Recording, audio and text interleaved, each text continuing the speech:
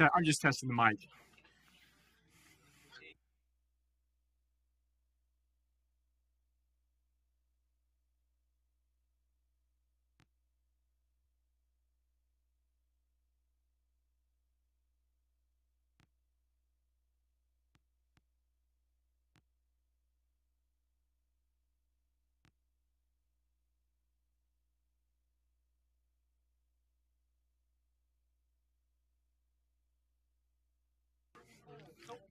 Okay, we are ready to start. So, welcome everybody on this. At least the sun's out today, but it's cold. It's either cold and the sun's out, or it's not so cold and it's gray and dreary and snowy. So, I guess you can't always get what you want, right? Oh, yes, yeah. I've seen enough of. It's pretty to look at, not pretty to drive in, right? Well, I'm glad everybody's here as we talk about Palm Sunday and Jesus' triumphal entry into Jerusalem, but there's going to be a lot of different opinions as to what that means.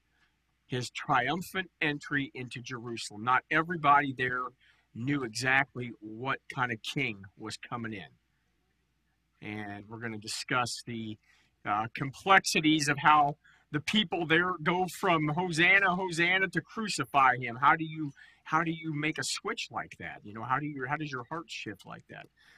Because they didn't understand what kind of king was coming in and what they were truly celebrating. So I want to welcome everybody that's here and everybody that's joining us via live stream as we take a look at Mark 11, 1 through 11, the text that we use for Palm Sunday.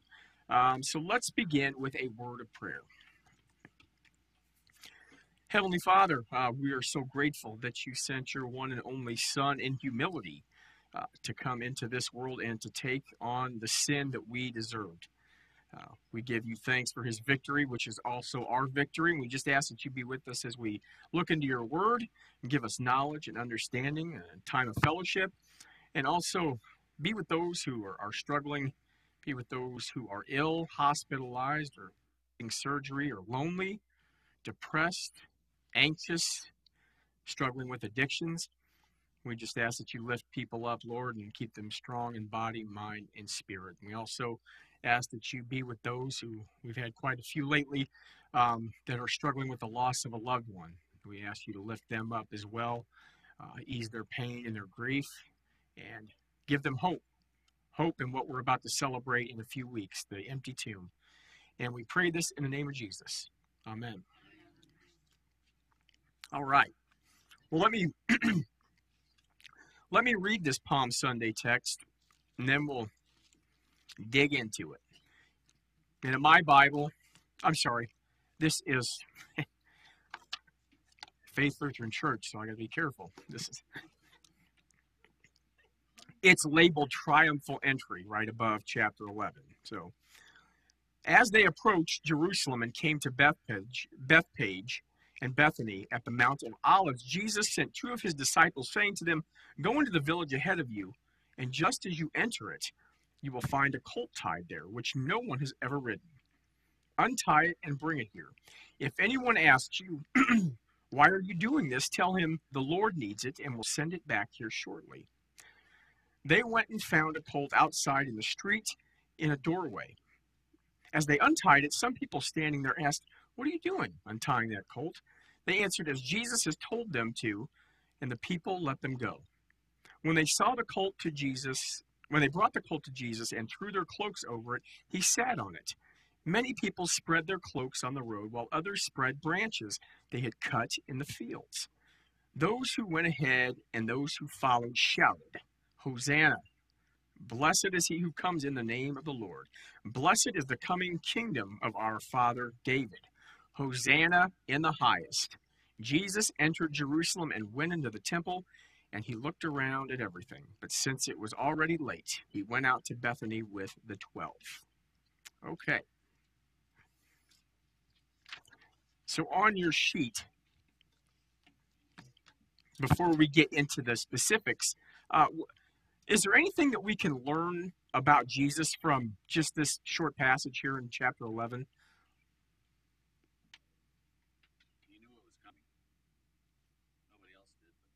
He knew what was coming, yes, because the people here are not shouting Hosanna, which is,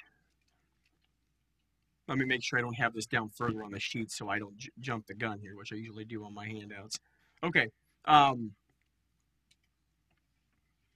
They're shouting, the Hebrew form of Hosanna, which means save, which is a praise.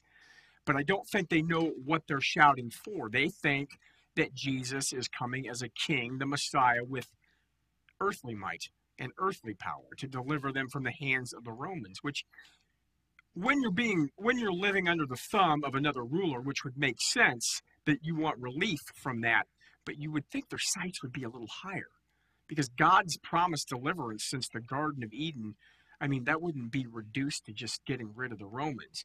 Now, I'm not saying that I would have understood everything that was going on. I would never have expected this powerful, even though he didn't live like a king, he showed his power in spurts, for lack of a better word, with miracles, with never being able to be tricked by the Pharisees. I mean, Jesus was a powerful man because he was God and because people followed him. That's why the Pharisees held off a lot of times in trying to get him arrested because they were afraid of the crowds. So this is a powerful guy, and it's not someone that you would expect to come in like a king to sacrifice himself. That's not what a king does. That's not what a military ruler does. That's not what victory looks like to people here on earth. That's not what we consider victory. Oh, I'm going to walk into battle and I'm just going to fall on the enemy's sword. That's not how we do things, and that's not how we classify winners and victors, right? So people had no idea why they were shouting this. They thought they did. This was the king that they thought was going to deliver them, but they had no idea on how he was going to go about doing that. Dennis? By coming in on a colt, on a donkey, was a sign. Yeah. That was always the way a king would come into a town in peace. Mm-hmm. Not on a steed, not on a great big white horse, 14 hands high and that type of thing. He came in on a not only a donkey but a colt, the small. He was as small as you can go. Yeah. I mean, there's a lot of things we can learn about Jesus here. I mean, most of the stuff we know because we know Scripture, at least we know the account, the basics of the account. But there's a lot of things that are revealed about Jesus right here that maybe someone who doesn't know the Bible might not understand. Like, for the longest time, I didn't know what palm branches were for. I didn't know what they symbolized. I think I have it in here. I won't skip ahead. So we're learning that Jesus is a king, he's a savior, and he's receiving this praise knowing that they don't know what they're saying. Because what they're saying is correct, but their reasons for saying it are not correct. Their expectations. I've only preached on one Palm Sunday my whole life. But well, I've only been a pastor 4 years of my whole life, so that doesn't really. So okay, let me add a little color to that statement. All right, but the name of the sermon was Great Expectations. That's our expectations of how people act and what they have done leads us to always understand how they're going to do the next thing. Raising people from the dead, giving sight to the blind, giving the deaf hearing, feeding tens of thousands of people with no food. This isn't someone you would expect to lay down because he wasn't a guy, even though he didn't live like a king, wealthy in a castle or whatever, he did lots of things that no other man could do because he was God. So the expectation would be that he would handle things like a king, like a victorious king on earth would handle things with might, sweeping away all the enemies of God, so to speak. He does do that, but not in the way that they expected. Okay, It says, why would Jesus tell the disciples to take a colt? No, that's okay. You said because it showed that kind of like the king came in peace instead of for a confrontation. Mm-hmm. Let's see, what do I have here? All right, so significance of the colt. While Jesus entered as a king, he was not entering as a normal king. What do you think a typical king would ride? Yeah, some big, massive stallion, steed, or something, right? A war horse. He would probably ride a powerful war horse. Jesus instead chose to ride on a donkey, hardly the appropriate steed for a conquering king, and yet a donkey portrays meekness and humility. Jesus wasn't coming to conquer, but to offer peace. Even in the most triumphant moment, we see clearly Jesus' humility. We do. They did not. We do because we have the whole story spelled out to us. So they were. I don't know if the people were wondering why he was riding a colt. I don't think they cared. I don't think that was a detail that they were concerned with.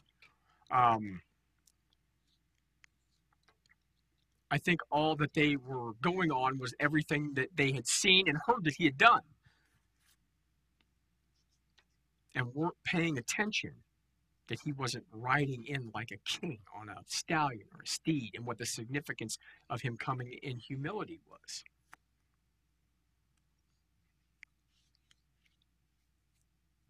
Okay, so why did I think I asked the same question twice. Why would Jesus tell the disciples to take a colt? And I answered that. Why did Jesus enter Jerusalem on a colt?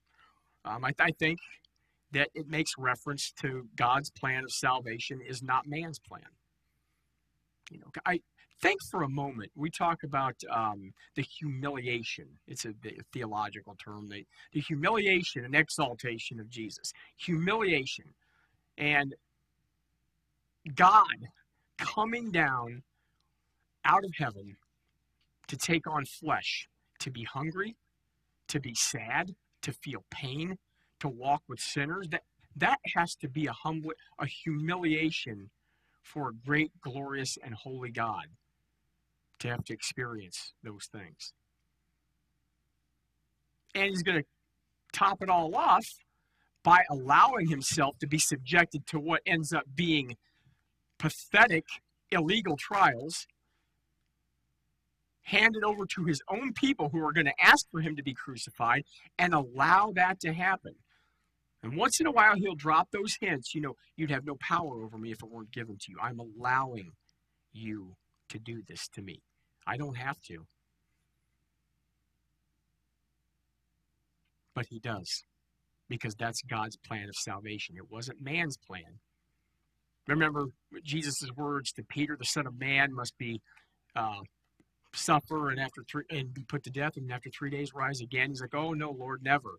And he says to Peter, get behind me, Satan, because he was thinking of the things of man, the way man would do things. And he was saying God's plan, his way of saving man, was not right.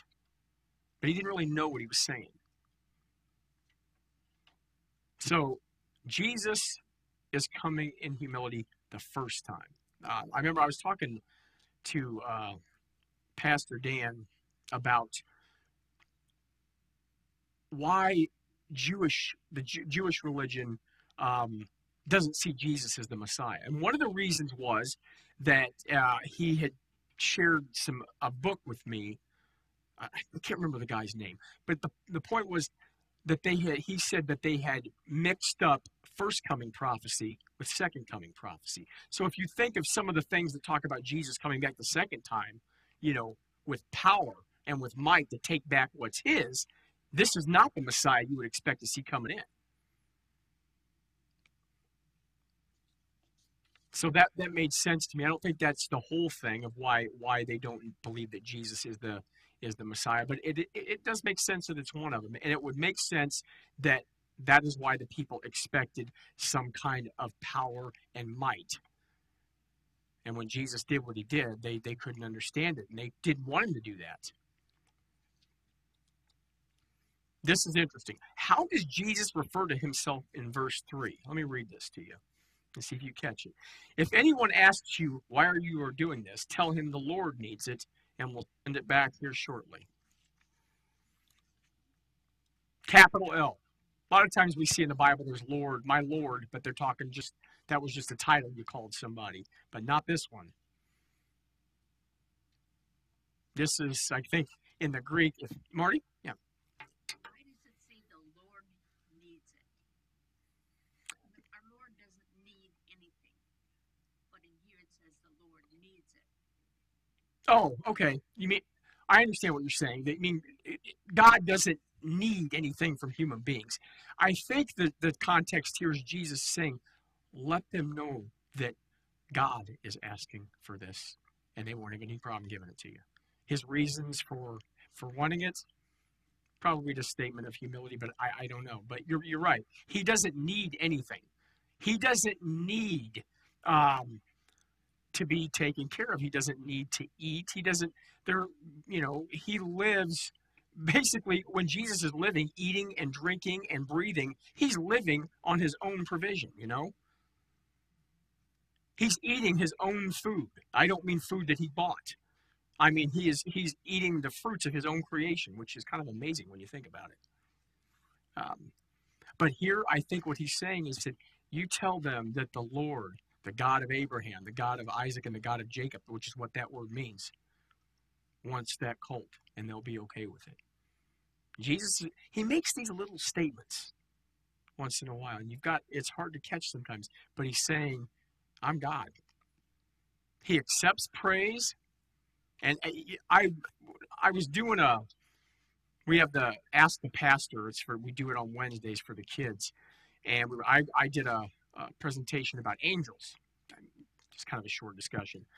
And we were talking about how, the angel of the Lord, I won't get too deep into this because it gets kind of confusing, is a manifestation of the second person of the Trinity in the Old Testament. In other words, there was never a time when the Son of God did not exist, but there was a time when God was not in the flesh.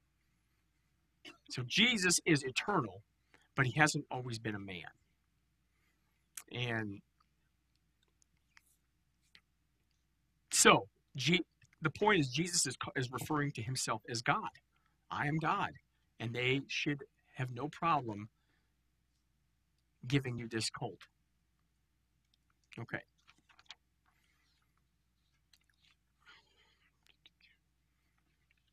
And I got what is ironic about how the crowds reacted. Well, they're pumping their fists. They're celebrating victory, having no idea that he is about to walk to his death willingly.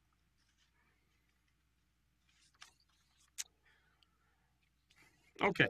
So we have Jesus sent the disciples to get the colt. He demonstrates his omniscience. That means his all-knowingness. Jesus knows they're going to be okay with them giving the colt. Jesus knows that these people aren't going to understand what he's truly there to do. He wasn't just guessing. Jesus knows all things. And it's funny when he talks to people sometimes how he talks to them in absolutes. What do I mean by that? Like if I were to come up and say, Dennis, and start saying his personality and the way he acts at home and things that I couldn't possibly know. Like when Jesus talks to that Samaritan woman at the well. Oh, no, you've had 5 husbands, and the man you're with now is not your husband. Can you imagine? I mean, someone coming up to you and knowing your whole life, and there's like, no, how could they know that? Little times like that, Jesus shows that he's all-knowing, but he doesn't always act like that. Like when the woman touched his cloak, and he shouts out, well, who touched my cloak? As if he didn't know. But I think that was for the benefit of the people there. So,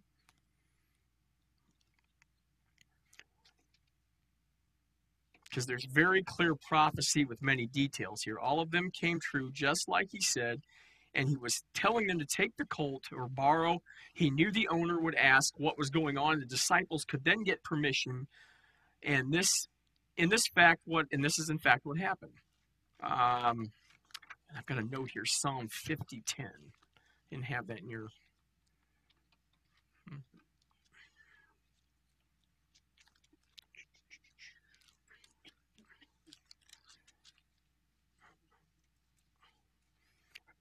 For every animal of the forest is mine, and the cattle on 1,000 hills. So there you just see that Jesus couldn't instruct someone to steal, as you said, Marty. Everything's already his. So he can't steal what belongs to him. You can't steal your own belongings, I don't think.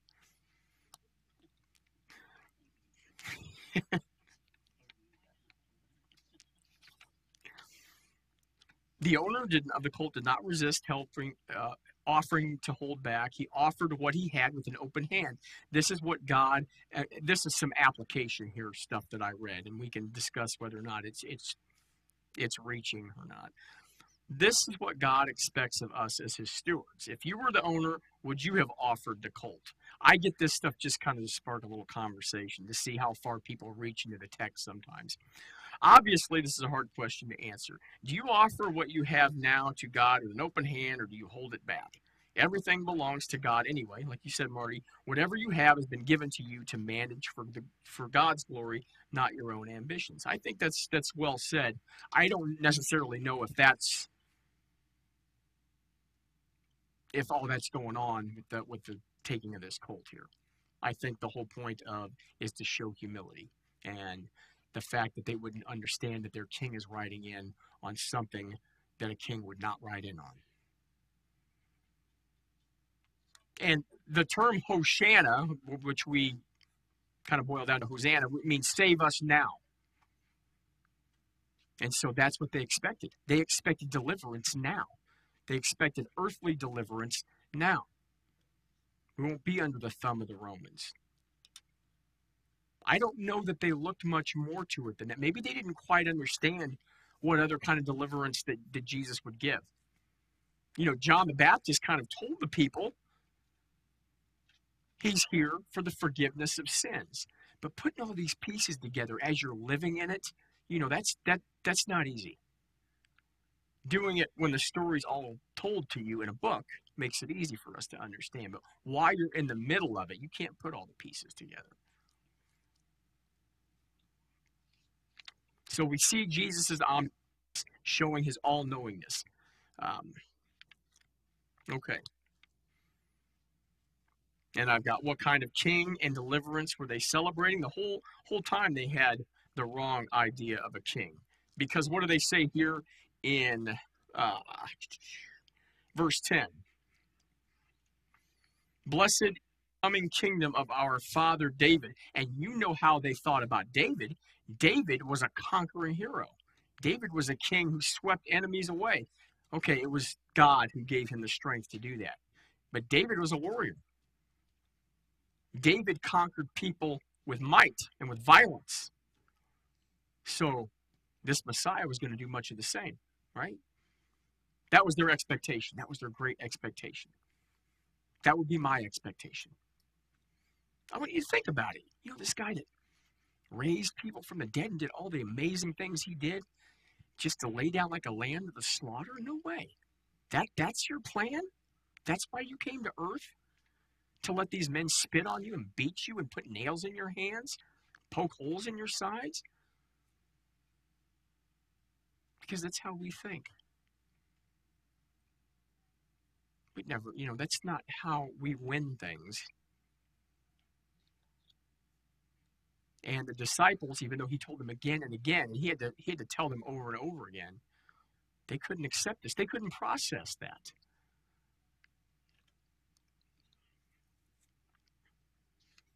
Okay, so how does it go from shouting the praise of Hosanna, to crucify him?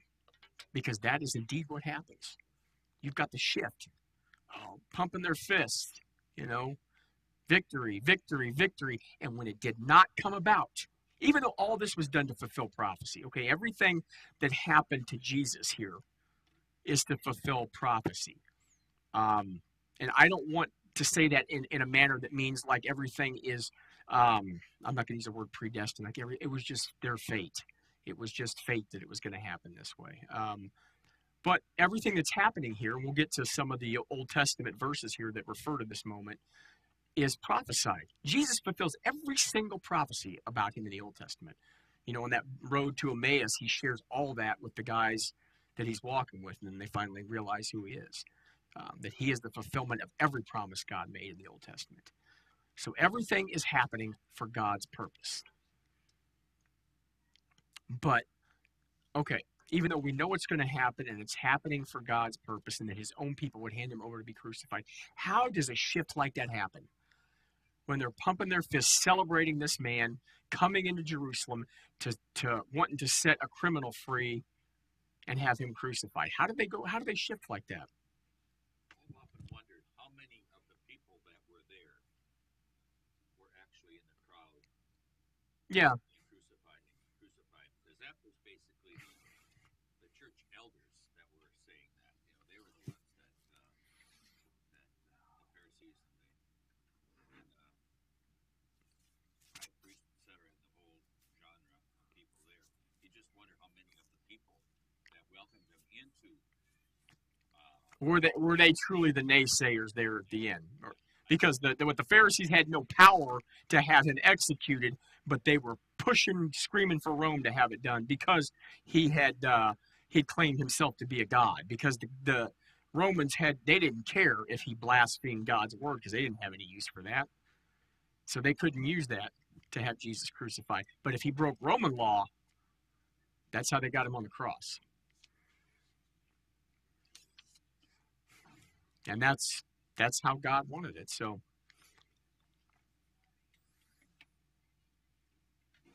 but I think obviously there were disciples there disciples not of the 12. I mean, disciples, followers of Jesus that never left his side, that weren't saying crucify him, crucify him. But I think there were probably more people than just the Sanhedrin and the Pharisees and the teachers of the law that were saying that.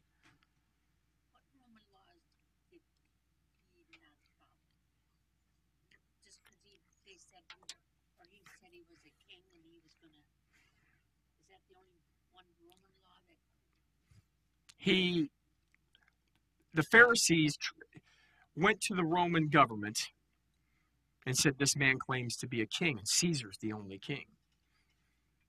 And Jesus said, my kingdom is not of this world. But they couldn't make any sense out of that. That's why Pontius Pilate was so wishy-washy in his decision making. You know, that's why he said, well, if you want to kill him, you have my blessing, but I'm not making the decision. I mean, you know, like, then his blood is not on my hands. Yeah, right. If that helps you sleep at night, you know.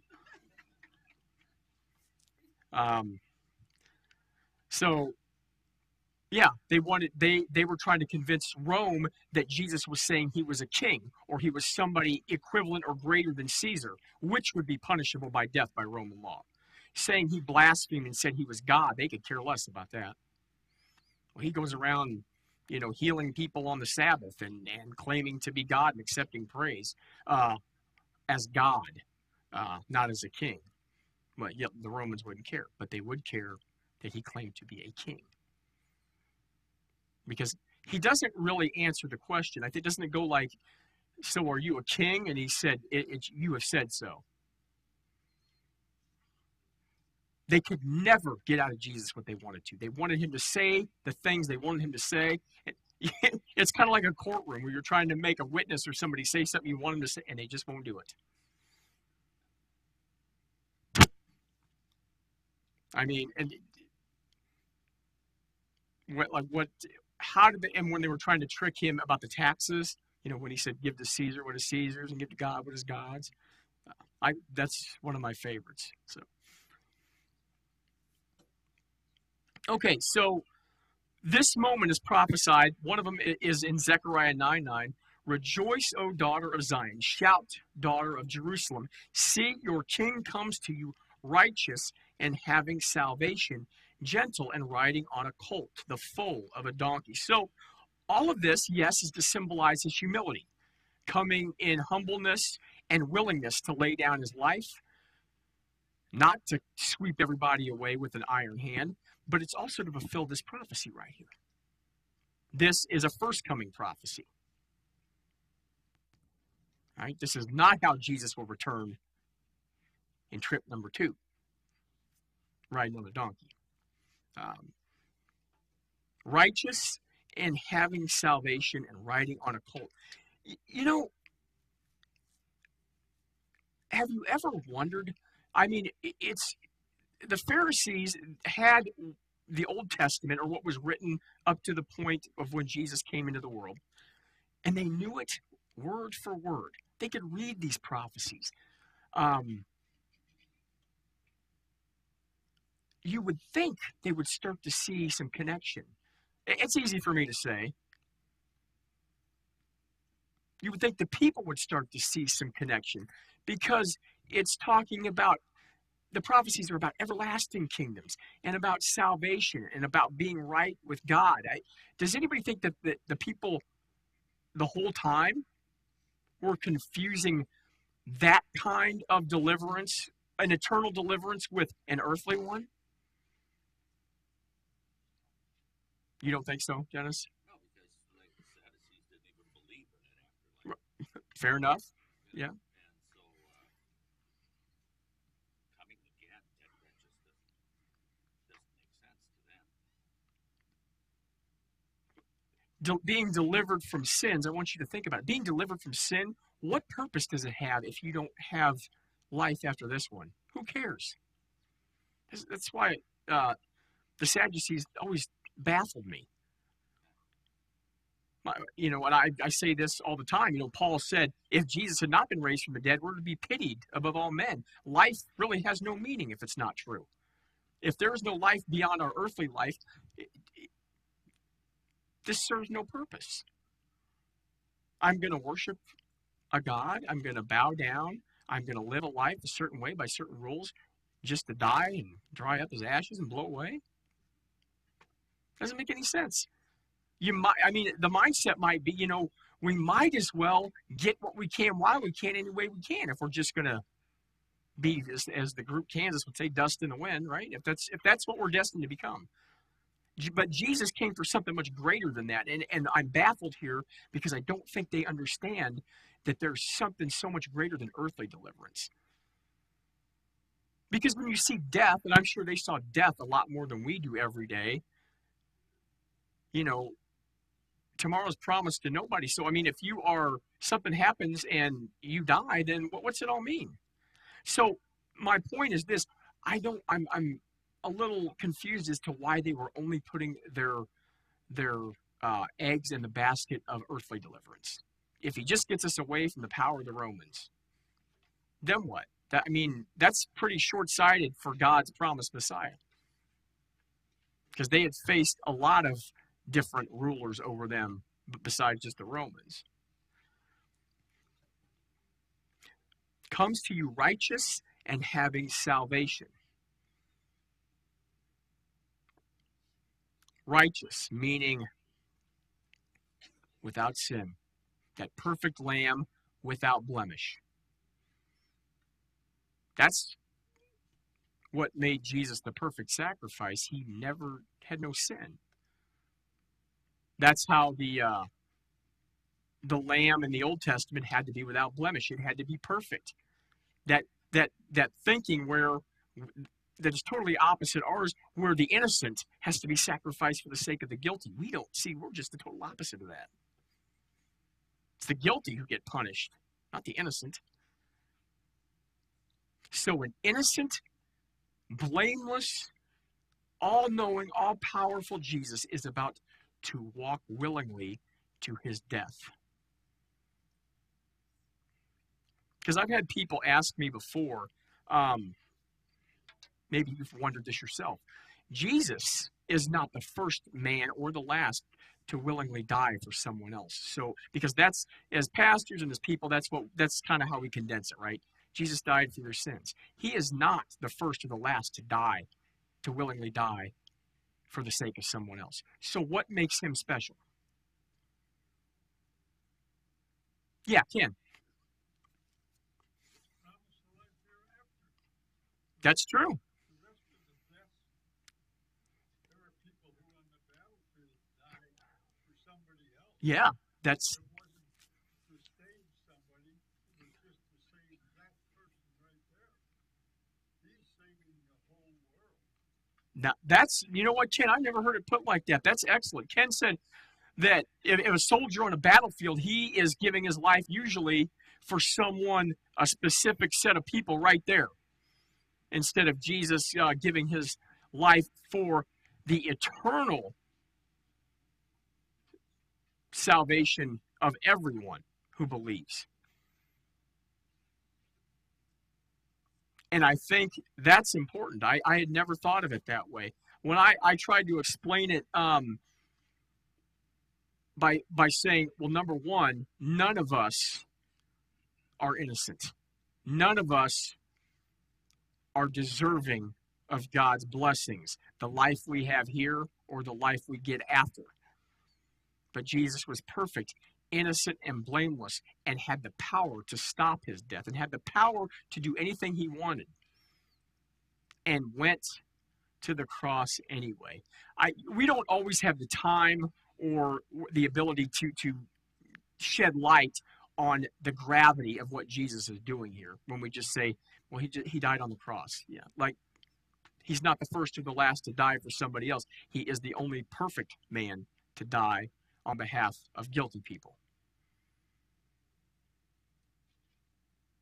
Yes.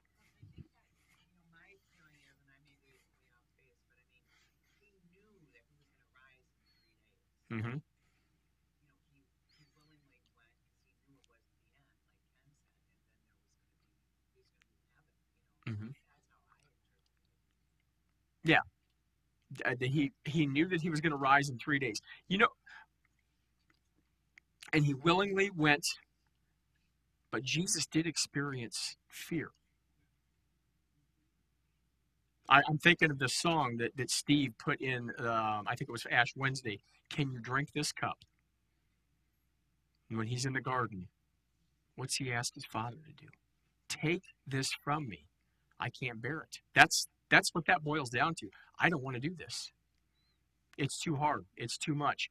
Because the human being part of him, because I won't get too much into this because it's too hard to understand. He's full man and full God at the same time. So he feels pain, fear, and the gravity of what is about to happen to him. And it can't just be about a normal death. Bearing the sins of every man, woman, and child that had ever lived has to be something that we can't fathom. Something that would bring God to say, take this cup from me if you are willing. If you're willing to have me not do this, please take the suffering from me because I don't want to have to handle it. But, so I don't like praying this. I do it, but I don't like it. Your will be done, not mine, because I always think, what God wills is not what I got in my head for what should happen. Yes. Said, "Why have you forsaken me?" Which is something we often think sometimes too when we don't get answers to our prayers. Mhm. That was his human side again. Yeah. When he said, my God, why have you forsaken me? And that if I'm not mistaken, yes, I think that was a plea or a cry that God had truly abandoned him on the cross for the punishment of sin.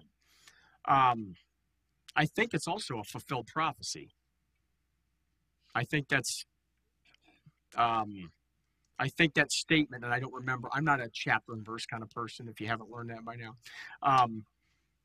but we hear what I think it's the Aramaic, the Eloi, lama sabachthani, which is in the Old Testament, and I don't think Jesus is just saying that to fulfill a prophecy with no meaning. I think he truly means, I feel hung out to dry, lost, alone, and forsaken for the sake of all these people.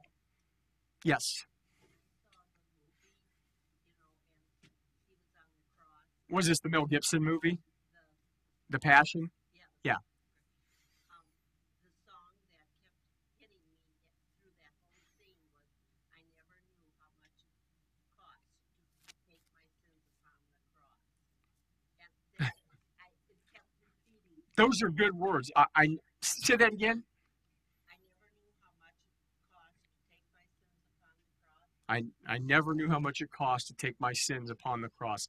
I think that those are excellent words of wisdom that we don't truly comprehend. This is not just a man giving his life for someone else. That's simplifying it a little bit. This is way beyond that. It's an innocent man, a completely innocent man conceived in holiness, and he is God walking to his death with the power to do everything to stop it, to save man in another way, but he chooses to do it in humility, being murdered by his own creation, which is kind of crazy when you think about it. And he also is fulfilling this prophecy. Okay, and then we have Psalm 118, 25 through 26. Lord, save us, which is translated Hosanna. Grant us success. Blessed is he who comes in the name of the Lord. From the house of the Lord, we bless you. Okay, now if I was to ask anybody, and you people, if you're at home, think about this too. If you ask the Lord to grant you success, what comes into your mind? I'm guessing it's not this scenario here.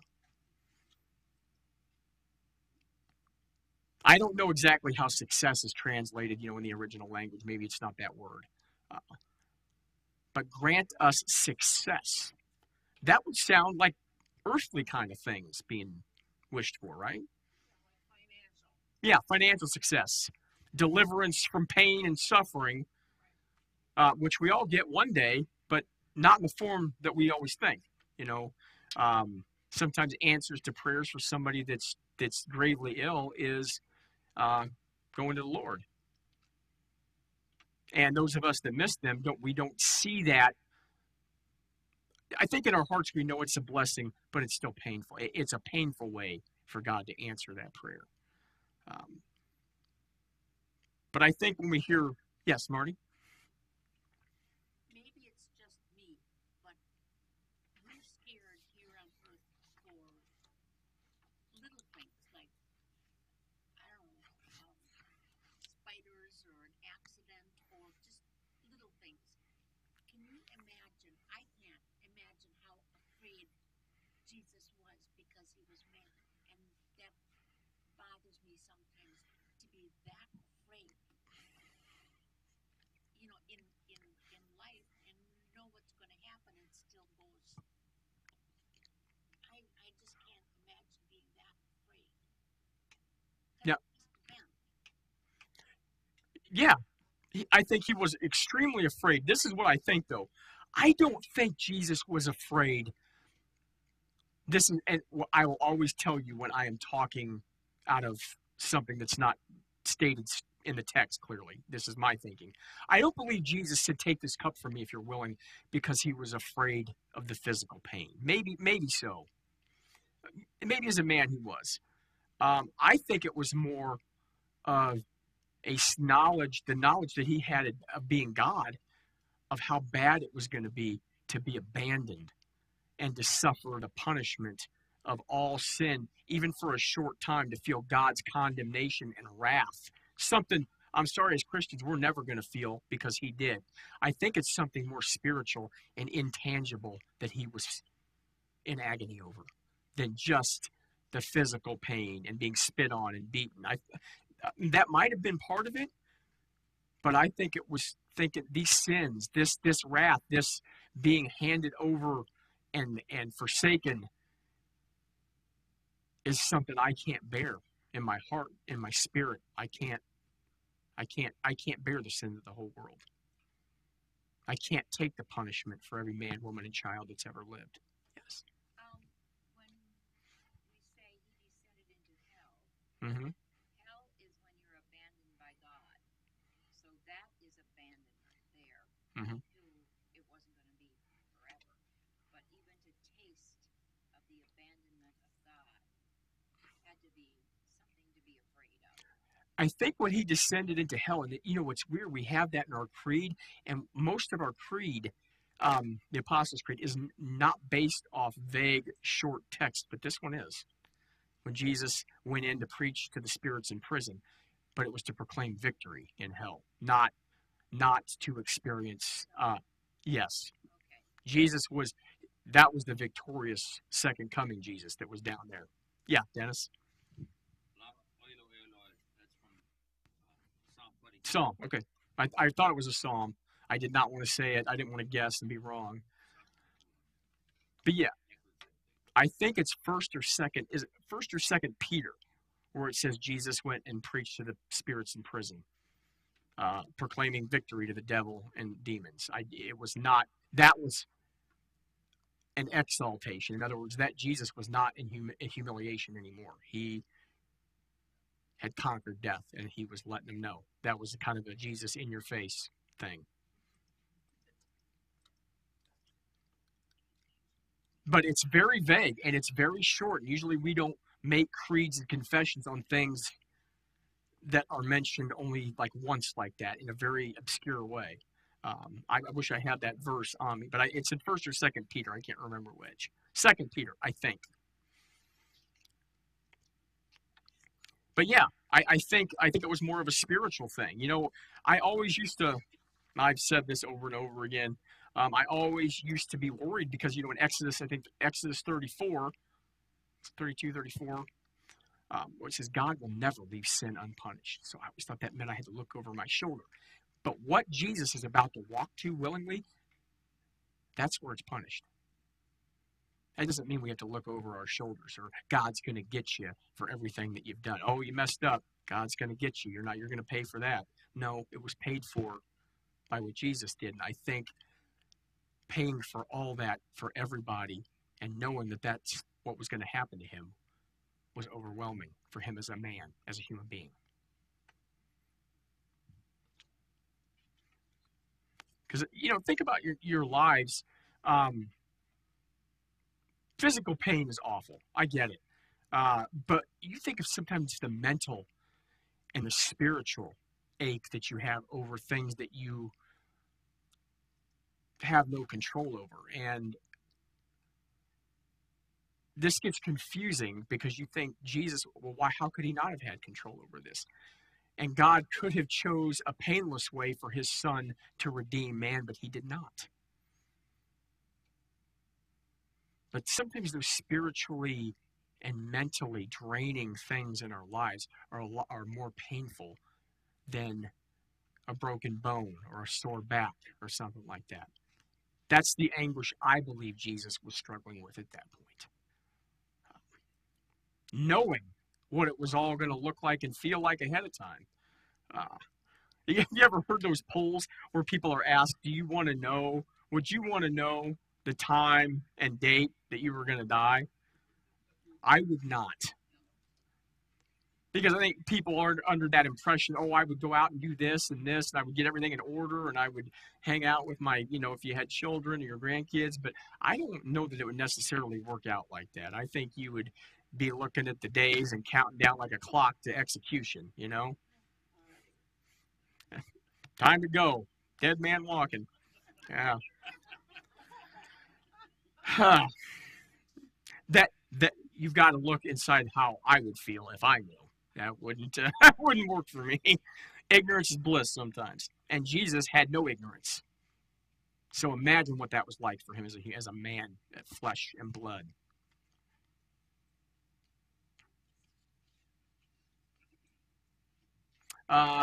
Okay. What else do I have here? The palm branches. Palm branches symbolized victory and triumph. That's why we wave them. Now, we're celebrating a completely different victory than they were. We're not celebrating blessings on earth. We are not celebrating our bank accounts or the fact that we live in America and we're free and the fact that we're, you know, the strongest country in the world. I mean, militarily, financially, you know, we're living here. We're tough. That's not what we're waving palm branches for. That God has, you know, made us this superpower in the world.